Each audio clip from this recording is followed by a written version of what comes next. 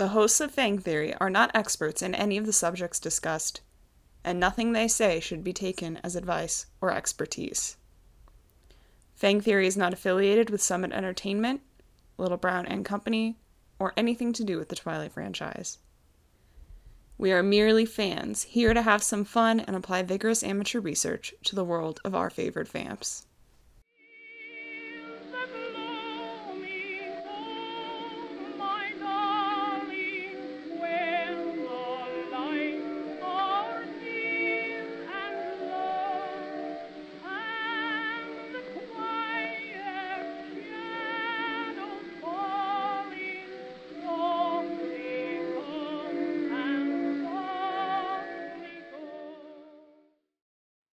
Hello, a quick aside before we get started. If you can't tell by the sound of my voice right now, the audio issues are contagious, and I'm using headphones this week, so my apologies in advance for the decline in audio quality. Hello everyone, welcome to Fang Theory. I'm Paige. And I'm Hannah. Today we're talking Venom, specifically how it turns people into vampires. Let's get into it. Get into it, yeah. Which we need to specify that's how we're talking about Venom because it's sort of the catch-all in the Stephenie Meyer vampire lore for why vampire thing is funky. Yeah, she really decided to use that as just a blanket, huh? Yeah, so stay tuned. This is definitely not going to be the only episode we talk about Venom.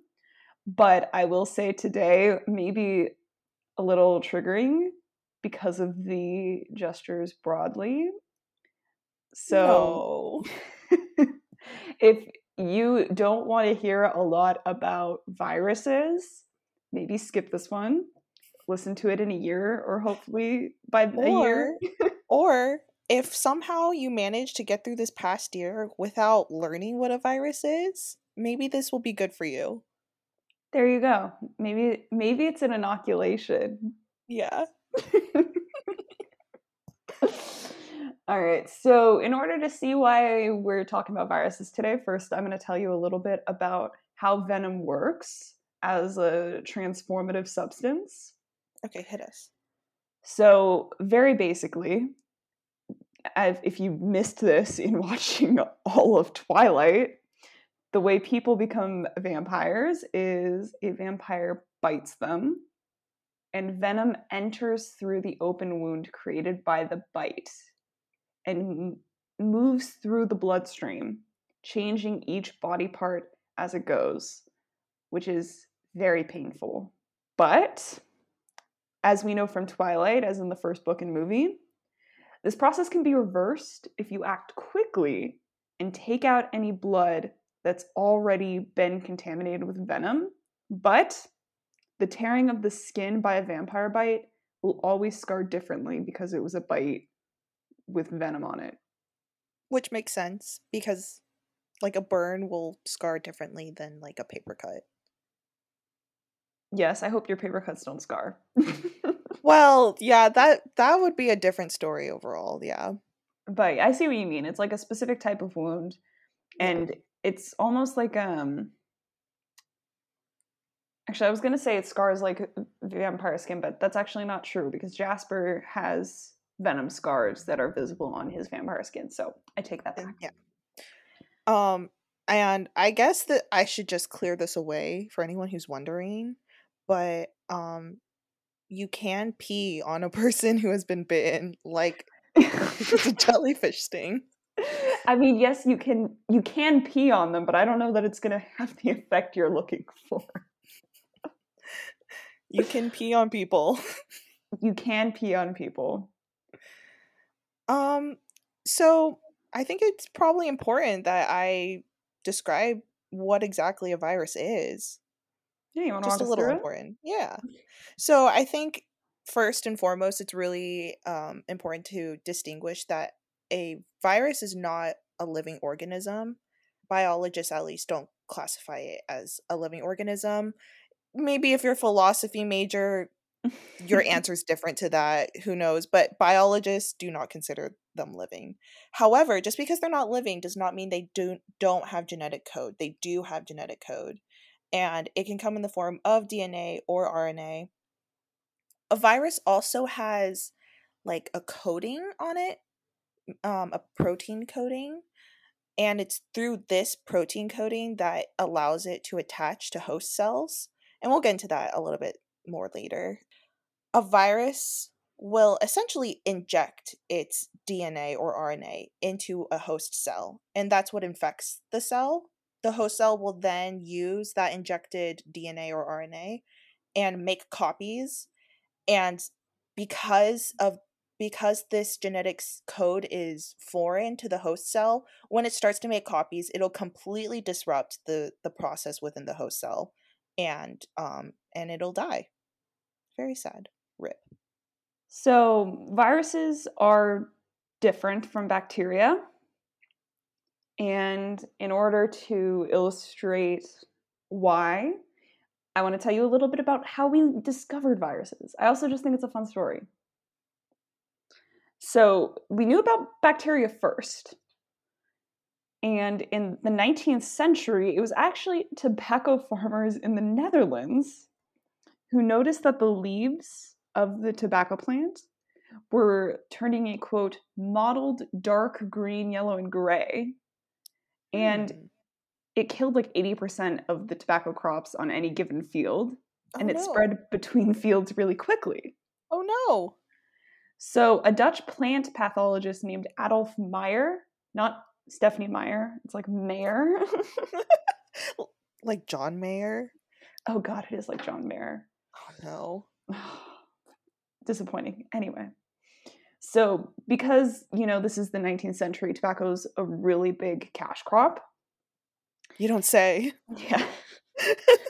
And Mr. Mayer started researching the disease in 1879, and he called it tobacco mosaic disease.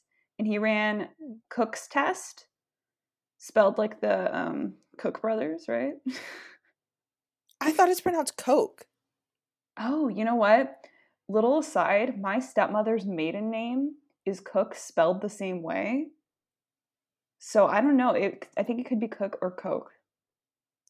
I always called them the Koch brothers. I think they are the Koch brothers, but I think I missaid it because of how my stepmother's family pronounces it. Oh, okay. So anyway, Cook or Coke, depending on how Dutch you are, I guess, or I don't know.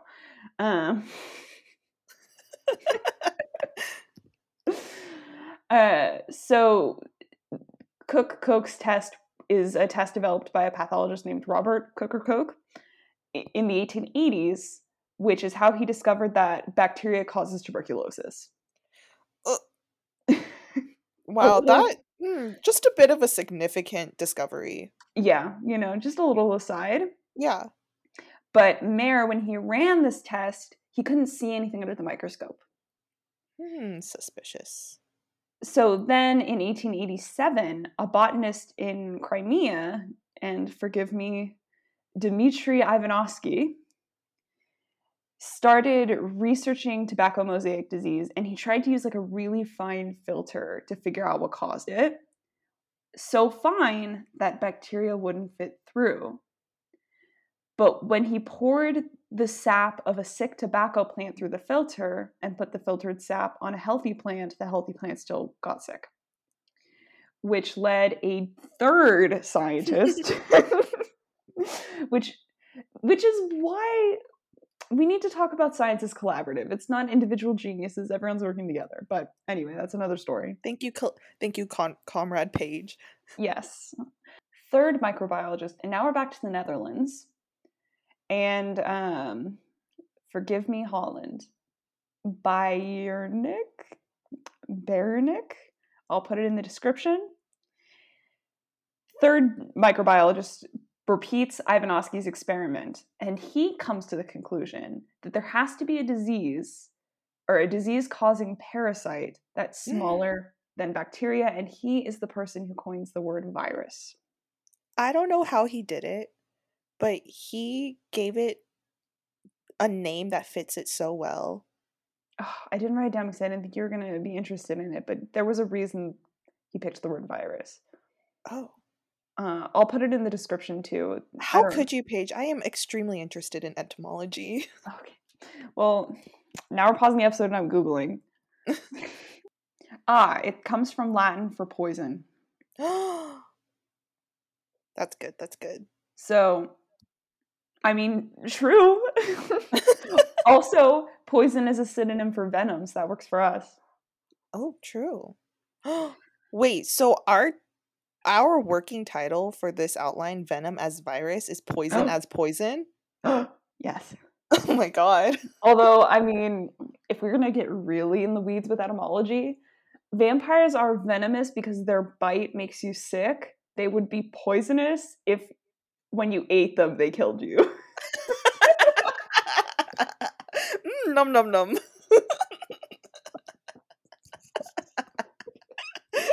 Nom nom for us, David. Okay, so we have 3 scientists all working together and using the work of other scientists, right? Like Koch's test. So Biernik, or however you say it if you are good at Dutch, doesn't really understand a virus like as a disease-causing parasite yet. He's just identified that there is something smaller than a bacteria which causes diseases, which sounds like the same thing, but it's not. So Biernik is close, but he has a lot of details that we've now debunked. Like, for example, technically virus means liquid, like poison is a liquid, and we know now that they're particles. Mm-hmm. But the idea that it's smaller than a bacteria and causes disease is obviously true. But the idea still doesn't catch on for some time still until the 20th century, when biologist Francis Holmes, we now have a 4th scientist, proves that viruses are discrete particles in 1929. And in 1935, chemist Wendell M. Stanley, quote, created a crystallized sample of the virus that could be visualized with X-rays. And being able to see a virus goes a long way. And we don't get photographs of the virus until 1941, and in a nice full circle moment, the first photographs of the virus are of the tobacco mosaic virus, the virus that started it all. Oh wow. Yeah. I like that full circle moment. I do too. And that was because in 1941, we had the invention of a powerful electron transmission microscope. That makes sense. So basically it took almost a century and like at least 6 scientists. You know what? That's just the name of the game, though. Yeah. And I mean, like, obviously we had senses of these other things before then. Like, everyone before the 1940s was aware of tuberculosis and that it was bad and that, like, people who got sick could get other people sick. Like, we had all these things. What we didn't have was, like, the distinction. Yeah. Yeah, between a bacteria and a virus, or, like, that it's a particle, not a liquid. Mm-hmm. So I just want to say that there are some other scientists on here, which I didn't even name. But, you know, from centuries, from many cultures, science is a collaboration. Yes. Keep that in mind, people. Hot take. Geisel, UCSD's library, for those of you who do not know, looks like a virus. I'm sorry, UCSD. So you might be wondering, how does a virus infect a host? Because clearly it's like not the same as a bacteria. I hope that's clear at this point. To be honest with you, I actually don't know how bacteria infect a host, but that's not the point of the episode. We can come back to that another day if it becomes relevant. Sure. I mean, if we wanted like a very quick rundown, bacteria are kind of more like when you go to war with someone and you're battling it out, right? Whereas a virus will essentially just swallow you up. Oh, goodness. I don't love that. Bacteria also have certain functions that are like similar to viruses, but again, we don't really need to go into it. So the way that a virus, and we talked briefly about it earlier, but the way that a virus enters the body is it can enter through respiratory passages, wear your masks, people, open wounds, like a vampire bite, and sometimes insects. Yeah, it's not a fun thing to visualize. It's not a fun thing to think about. So we'll just gloss over that a little bit. No, if I had to read that quote, everyone else has to read that quote. Read us the quote, please. Okay, fine. I will read you the quote. Certain viruses will hitch a ride in an insect's saliva and enter the host's body after the insect bites. So we're talking like mosquitoes. Yeah. Yeah. Gross. We love a carrier. Not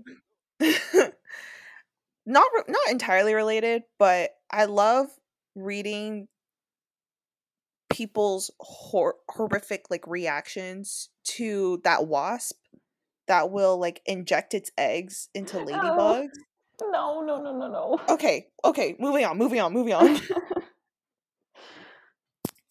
So then after the virus enters the body, they will attach themselves to host cells, like we mentioned before. And the way that it attaches itself to a host cell is through the proteins on the outside. So, as we discussed in previous episodes, cells and cellular membranes have receptors, and these receptors will only recognize certain proteins. And so, if the virus has proteins on its membrane that can match the receptors on the host cell like a puzzle, then it'll lock into that cell, and that's when it'll have the opportunity to inject its DNA or RNA. Ooh, Hannah, so we talked about this already with like the right size, and like a receptor has to, like for hormones, they have to be able to fit into the right receptor. And we're talking about a similar thing here. But this also maybe explains why vampires can't get sick. After venom, the receptors for other viruses may be closed off. That's a possibility, yeah. It could also be, well, maybe we could save this topic for a future episode. Okay. But like, this does give us a good segue into like exploring vampire immune systems. Do they have T cells and like antibodies? Maybe they just have a lot of them. Who knows? They do, after all, have more chromosomes than we do. Oh God, spoilers. maybe the more chromosomes like encode for more antibodies and T cells. Who knows? White blood cells. Who knows? I don't know. We'll have to think about it. Maybe our opinions will change after we've discussed this episode. Maybe not. Anyway, possibly. Stay tuned. So once a virus finds its way to bind with a cellular membrane, it can move across the surface. So, for example, HIV is a virus with an envelope, and it'll fuse to the membrane of a cell, and it'll push through. So another enveloped virus, the influenza virus, is engulfed by the cell, like completely.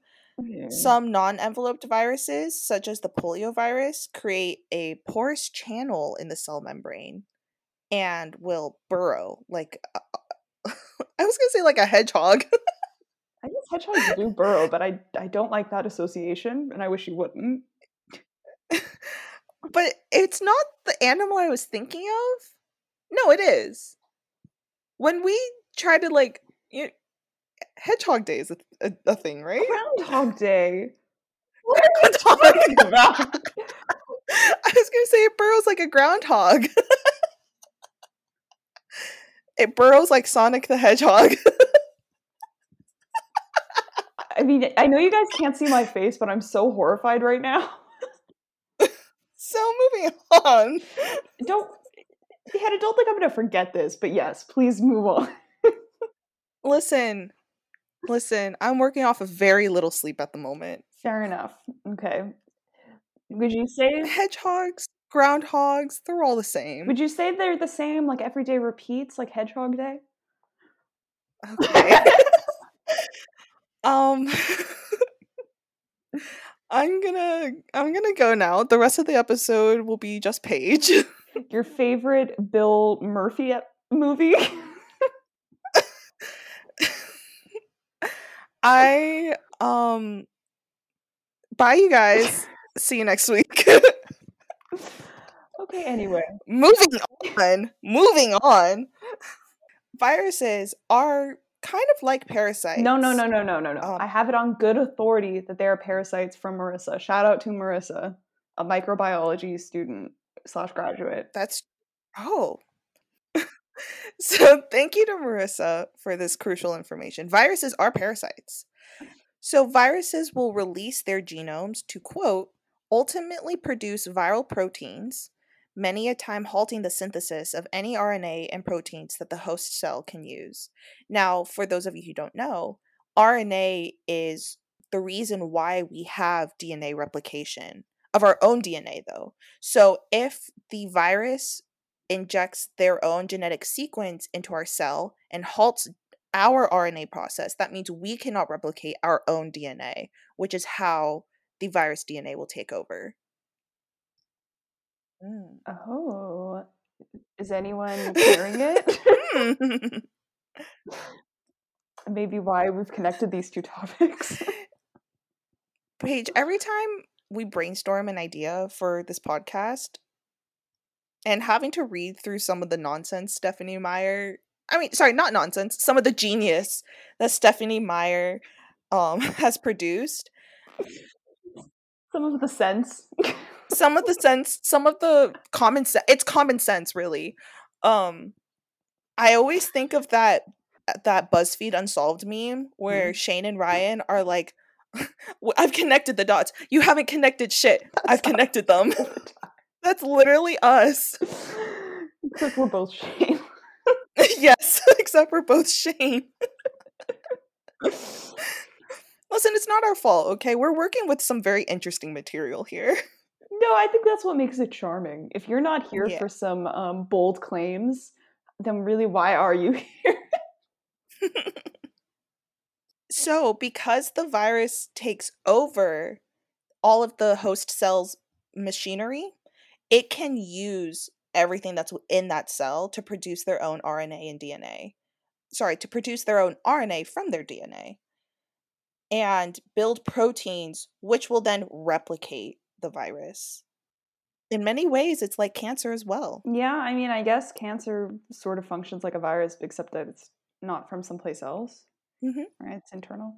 Yeah. I mean, essentially, they're very similar in that they are both basically caused by a knockout of our own DNA, or rather a mutation in our DNA, except with the virus, it's a mutation that completely stops our DNA from functioning.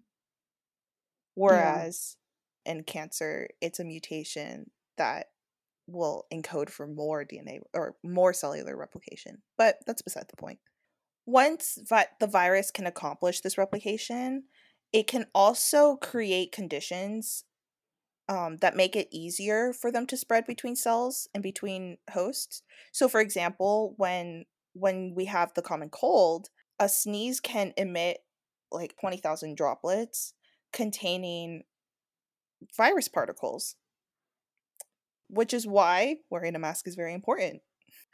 And so touching or breathing those droplets in is, that is effectively all you need for a cold to spread, right? And so again, it's like these viruses will populate themselves in bodily fluids because that's the ideal conditions for them to spread, right? So that brings us to how exactly venom will function like a virus in the vampiric transformation process. I love the word vampiric. Wait, why do you love the word so much? It just sounds fun. They also say it all the time in What We Do in the Shadows. And they say it in that stupid fake European accent where they're like, the Vampiric Council. I love it. Everyone should watch What We Do in the Shadows. It does make it sound more like pompous. That's totally why they say it, and that's also why I like it. I do appreciate vampires for their egos. Fair. I don't know how Edward does it, but he is simultaneously extremely egotistical and very down on himself. Well, okay, he thinks he's very powerful, but he thinks he's very powerful in a destructive way, which is true. And so he hates himself because he thinks he's so powerful. Which, Except he thinks he's like destructive because he thinks that like turning other humans into vampires is like evil. But no, he's actually destructive because he's stealing our oxygen. true. So my God, you know Hannah. what? Maybe he should have low self-esteem. I was just thinking about the part where he rips out that tree. He stole a little more oxygen that way. Oh my god! He did rip out that tree. Oh my God, Edward. Okay, I am completely convinced that Edward is just like very like anti-environmentalist. I know, he did a deforestation. Yeah. Like granted it was like a micro scale deforestation, but it was There's a deforestation little less nonetheless. forest, Hannah. It was deforestation. So disclaimer, what we have regarding viruses and venom is not our comprehensive theory. This is a theory that is subject to change as we learn more and discuss more about venom because it's such a complex and lengthy topic within the Twilight universe. So Yes. just keep that in mind, people. So in the process of replicating, viruses, like I stated before, release their genetic material into the host, right? Because of the chromosomal difference between vampires and humans that we discussed in the last episode, if you need a refresher, humans have 23 pairs, vampires have 25.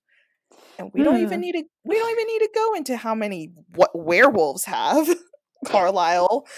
Leave Jacob and Carlisle's thieving out of this. It makes me too upset. We know that something about the vampiric transformation alters the genetic material. We somehow get 2 extra pairs. So if through the vampiric transformation, vampires get 2 extra pairs of chromosomes, and viruses function by hijacking the machinery of a cell in order to replicate their DNA instead of the host cell's DNA. Mm-hmm.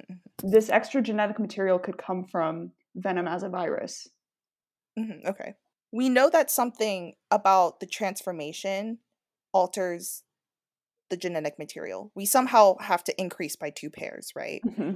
So if the virus is injecting its own genetic material into a human as they're transforming, and venom is that virus, then because of the rapid replication of the viral genetic material, we could get from 23 pairs to 25 pairs if the virus has 25 pairs, 25 chromosomal pairs. We know the transformation process is agonizing, and we know that in the process of replicating, viruses will often damage the host cell, and this damage could explain the pain that a human will undergo as they transform. The host cell being the entire human body.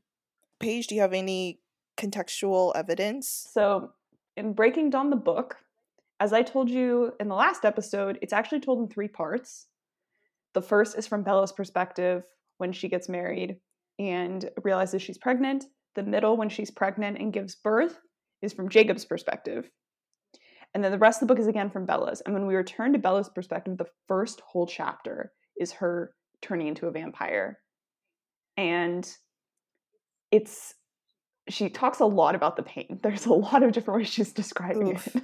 And to make matters worse, Edward had given her a bunch of morphine as like she was giving birth to Renesmee and he was about to bite her. But what she says is that it did nothing to dull the pain. It was just as bad as she remembers it from when James bit her in the first book, except she was completely paralyzed. So she couldn't scream and she couldn't move. That's why everyone thought she was dead. That's horrifying. Yeah, it's really awful. And at some point, she thinks to herself, which just like, oh my God, bullet straight through the heart. She says, at first, it was really awful because she couldn't tell like the passage of time because she couldn't see anything. And so she had no idea how long she was out. But then at some point, she gets lucid enough and she's like, actually, it's good. Because although this is terrible for me, now Edward doesn't know how bad it is.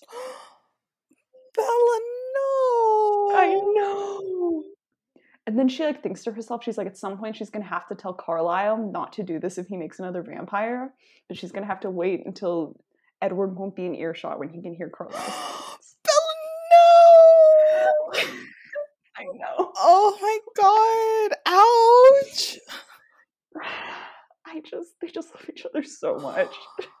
Anyway. That is heart-wrenching. Wow. So she says of the pain was bewildering. Exactly that. I was bewildered. I couldn't understand, couldn't make sense of what was happening. My body tried to reject the pain, and I was sucked again and again into a blackness that cut out whole seconds, or maybe even minutes of the agony, making it that much harder to keep up with the reality. And she also calls it a burning, which we remember from when she was bitten by James. But here she says, like grabbing the wrong end of a curling iron. My automatic response was to drop the scorching things in my arms, but there was nothing in my arms. The heat was inside me. Oh. And then she notices it beginning to fade, which marks the end of the transformation. So I guess the theory then would be that instead of killing the host, as viruses do in us if they spread far enough, the damage from the virus replication process is recovered from by the change in genetic material. Mm-hmm. I think I understand where you're coming from. So basically, the pain that you feel is because the virus is in fact doing damage to the host body.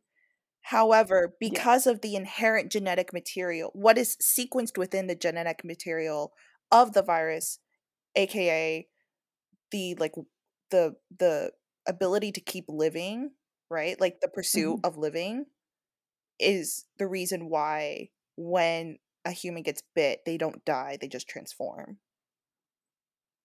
Yeah, I think so. But venom does not have this effect on everything. In the book, so little context, we're still in the third part of Breaking Dawn, but now Bella has woken up. She sees Renesmee, and she sees Jacob still there, and she has her whole "you named my daughter the Loch Ness Monster" moment. Iconic. Yes. And in the book, she lunges at Jacob, and Seth, poor baby, jumps in the way to protect Jacob. And everyone and then the book cuts, and after the fact, they tell Bella, it's a good thing you didn't bite Seth, because vampire venom, quote, or werewolves didn't react to vampire venom the same way humans did. It was poison to them. Venom, virus, both mean poison. Yes. But again, sorry, that has no relation. I was like, I don't know, it felt full circle to me. I mean, venom literally means that if you bite something, it dies. So this is actually the exception to the usage of the word. But I just think this context is so funny, because Bella literally is thinking to herself, she's like, oh, it's lucky I didn't bite Seth when he jumped in to protect Jacob, because I would have killed him, LOL. Oops, my bad. And then I thought I remembered this from the books, but I couldn't find them in the books, so I did find it in the illustrated guide, which we try not to use, but basically only humans can be turned into vampires through venom. Venom kills animals. So, like, if the Cullens aren't hunting and they bite a deer and then get distracted and leave it, we don't get a vampire deer. That deer just dies. Which, honestly, kind of a bummer. Yeah, I think that would have been cool lore, but I also see that that could have been chaotic. Just a little. But, you know what? It would be really good for humans in terms of just, like, soothing cognitive dissonance, because they could just bite a lot of rare animals that are going extinct, and then they'll never go extinct. Yeah, but vampires have more chromosomes than humans. I don't know that they're the same species. You know what? Right, but I'm saying because these animals would never go extinct, humans would probably find a lot of relief in that. Yeah, but like I'm saying, I think that, for example, if you bit, like, I don't know, it's an animal that's going extinct. Proboscis monkey. Our Lord and Savior. Our Lord and Savior. Link in the description. No. Yes. Yes. So we bit a proboscis monkey, and now we have a vampire proboscis monkey. I think if all the regular proboscis monkeys died, the proboscis monkey is still extinct. We have a new species now, vampire proboscis monkey. So it has more chromosomes. It's the Ubermensch of proboscis monkey. As if you could outrun them. As if you could fight them off. They are the world's most dangerous proboscis. The apex predator proboscis monkey. You know what? Okay, I have two quick asides. My first one is that it's just sort of, I'm kind of glad that within the official canon, animals can't become vampires or vampiric, because like a lot of these animals are vegetarians, and it's really disturbing for me to think about like a carnivorous deer. Yeah, I don't like that. Yeah, not a fan. But my second, maybe more interesting thought is, what if they could turn into vampires and we had a bunch of vampire proboscis monkeys? Who is the apex predator? But who would win in a fight? Edward or proboscis monkey vampire? Listen. As we've seen in history, in the great Emu War, humans are not necessarily the apex predator.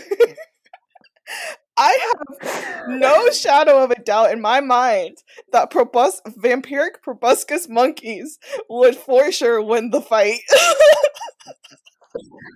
I mean, they are divine, so I guess that makes sense. The longer the nose, the closer to God, exactly. As they say. Exactly. I'm sorry to anyone who wasn't previously aware of my cult, but you're part of it now. You've been indoctrinated. If humans can't beat big birds, if humans with like guns cannot beat these big birds, what makes you think that vampire humans could beat vampire proboscis monkeys? Humans with guns can't beat emus. And you know what? We went to the ostrich and emu farm in Solvang, and I buy that. Emus are vicious. Yeah, they are terrifying. Okay, so venom kills animals. And again, because of the gestures broadly, one of the things we were thinking is possibly that this is due to the challenges in viruses moving between species. Right. You want to tell us a little bit? Yeah, so in order for a virus to move between species, it has to overcome, the hurdles that we talked about before. For instance, getting into the host cell, binding to the cell surface, having matching proteins and receptors, entering cell, etc., etc. But they have to overcome these hurdles in a completely different species, right? And dogs don't necessarily have the same proteins as humans. They don't necessarily have the same immune responses as humans. Yeah. I learned researching for this episode that dogs don't get the common cold. Which, good. Dogs don't deserve that. RNA viruses are the best at... Just bombs. Please don't bomb on this podcast. RNA viruses are the best at overcoming these hurdles, as we may have seen in recent times. But maybe not. Maybe we haven't seen that. Can I read you a quote from an article from 2004? Yes, you can. Of greatest concern are the RNA viruses, which have developed several ways to adapt. RNA viruses, such as the Nipah virus? Nipah? Nipah? I don't know. It's none of my business. Hendra virus. SARS coronavirus. Ma'am. H5N1 influenza A virus and Ebola virus have all jumped from animals to humans, but have yet to achieve the next step of successful establishment. Just you wait. Oh, have yet to achieve, huh? Have yet to achieve. 2004 was a simpler time. 2004 was a simpler time. My God. Thank you for that. You want to tell us why RNA viruses are Yes. the perfect crime? Yes. However, I am a little traumatized by this quote. Sorry. It's okay. But I am traumatized. Oh my god, and this was before the Ebola outbreak of like, what was it, 2014? So I mean, this was before Ebola and this was before swine flu. was it? It would have been like just before though. Yeah. Well, swine flu happened when we were in like I want to say like 4th or 5th grade. It felt earlier to me, but yeah. I mean, that would still only have been like 5 years. Yeah. That's true. But still. So, this article is very prescient. A little too prescient. Yeah. Don't like thinking about it. Yeah. RNA viruses are like perfect at overcoming these hurdles because they don't really have any like proofreading mechanisms. And they can introduce many mutations during replication. So, for a little bit of context, when we replicate our own DNA, we naturally incur mutations. It's just because we have so many like binding pairs of DNA. And so naturally, when you have so many things to code, a mistake will happen here and there. We have multiple mechanisms within our own body to repair these mutations. However, RNA viruses, they don't have these mechanisms to repair the mutations. They just let the mutations exist. RNA viruses are kind of like a quasi-species with slightly different genetic composition. I don't like thinking about it. I don't like thinking about this like variation. But because of that, Yeah. they are allowed to be selective for their conditions.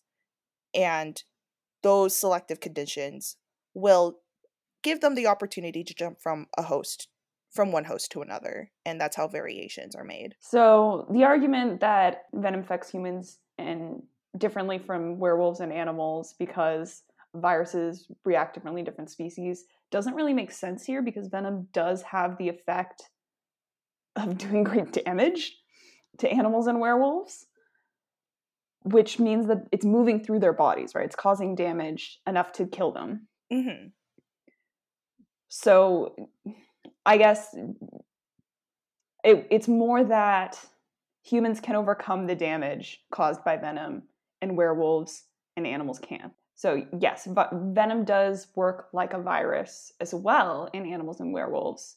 Their host cells just can't recover from it the way humans can. They process it differently, which again makes sense because as we saw with, Miss Coronavirus, the way that we were affected by the virus is drastically different than the way like our pets were, right?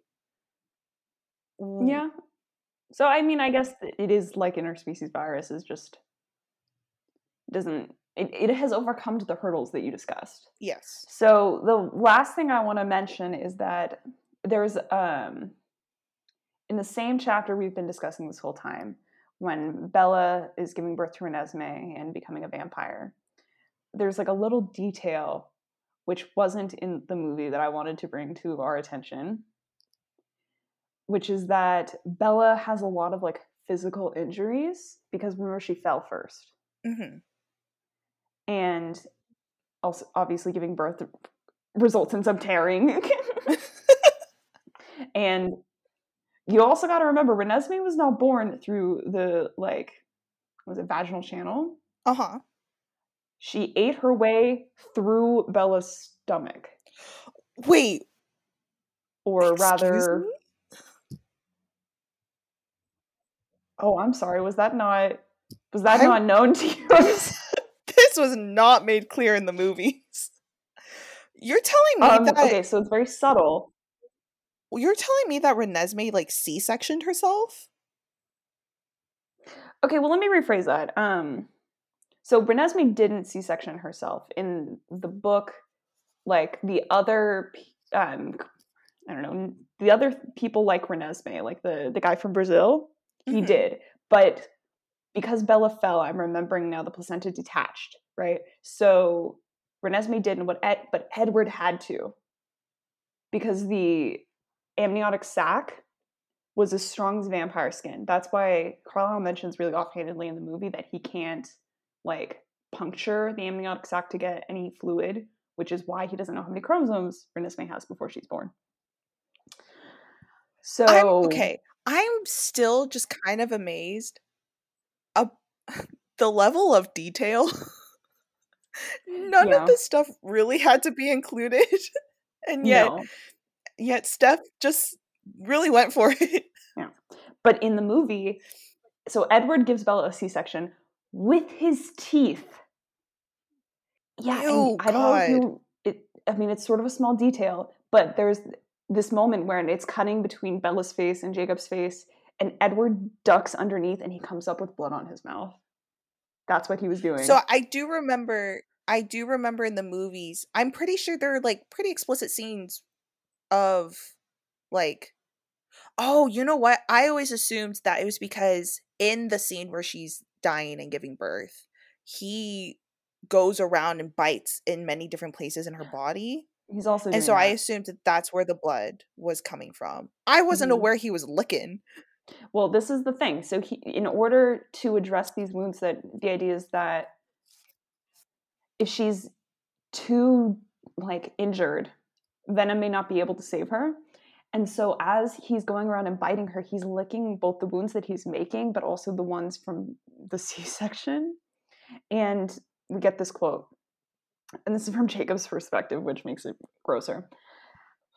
Oh, God. Yeah. I saw his pale tongue sweep over the bleeding gashes, but before this could make me either sick or angry, I realized what he was doing. Where his tongue washed the venom over her skin, it sealed shut. So, I mean, I don't have a ton to say about this except that there's other properties of venom that we're going to have to discuss at some point, which is that it has this healing property. Yeah. And I mean, I think all those places where he's doing this, it's probably going to scar, like her James bite. That's just a theory of mine. So that's where I want to leave us, that there's definitely more to discuss about venom. This is just the tip of the iceberg in terms of the way venom is described in this series. Honestly, that's a little vile, a little foul. I don't like thinking about that. Yeah, I mean, like I said, Stephenie Meyer really just threw some little things in there, like, totally quickly, and was just like, yeah, I was gonna lick the wounds. Why was this just, like, glazed Literally over? glazed over. Oh, no. I gotta go. I don't feel safe. This has been Fang Theory. I'm Paige. And I'm Hannah. Tune in 2 weeks. We'll see you in 2 weeks.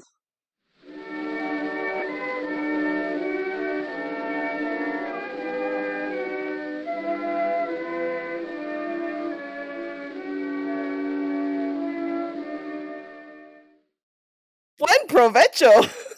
Maybe the real viruses were the friends we made along the way. Not the Spanish influenza. Like a good hedgehog, State Farm is there.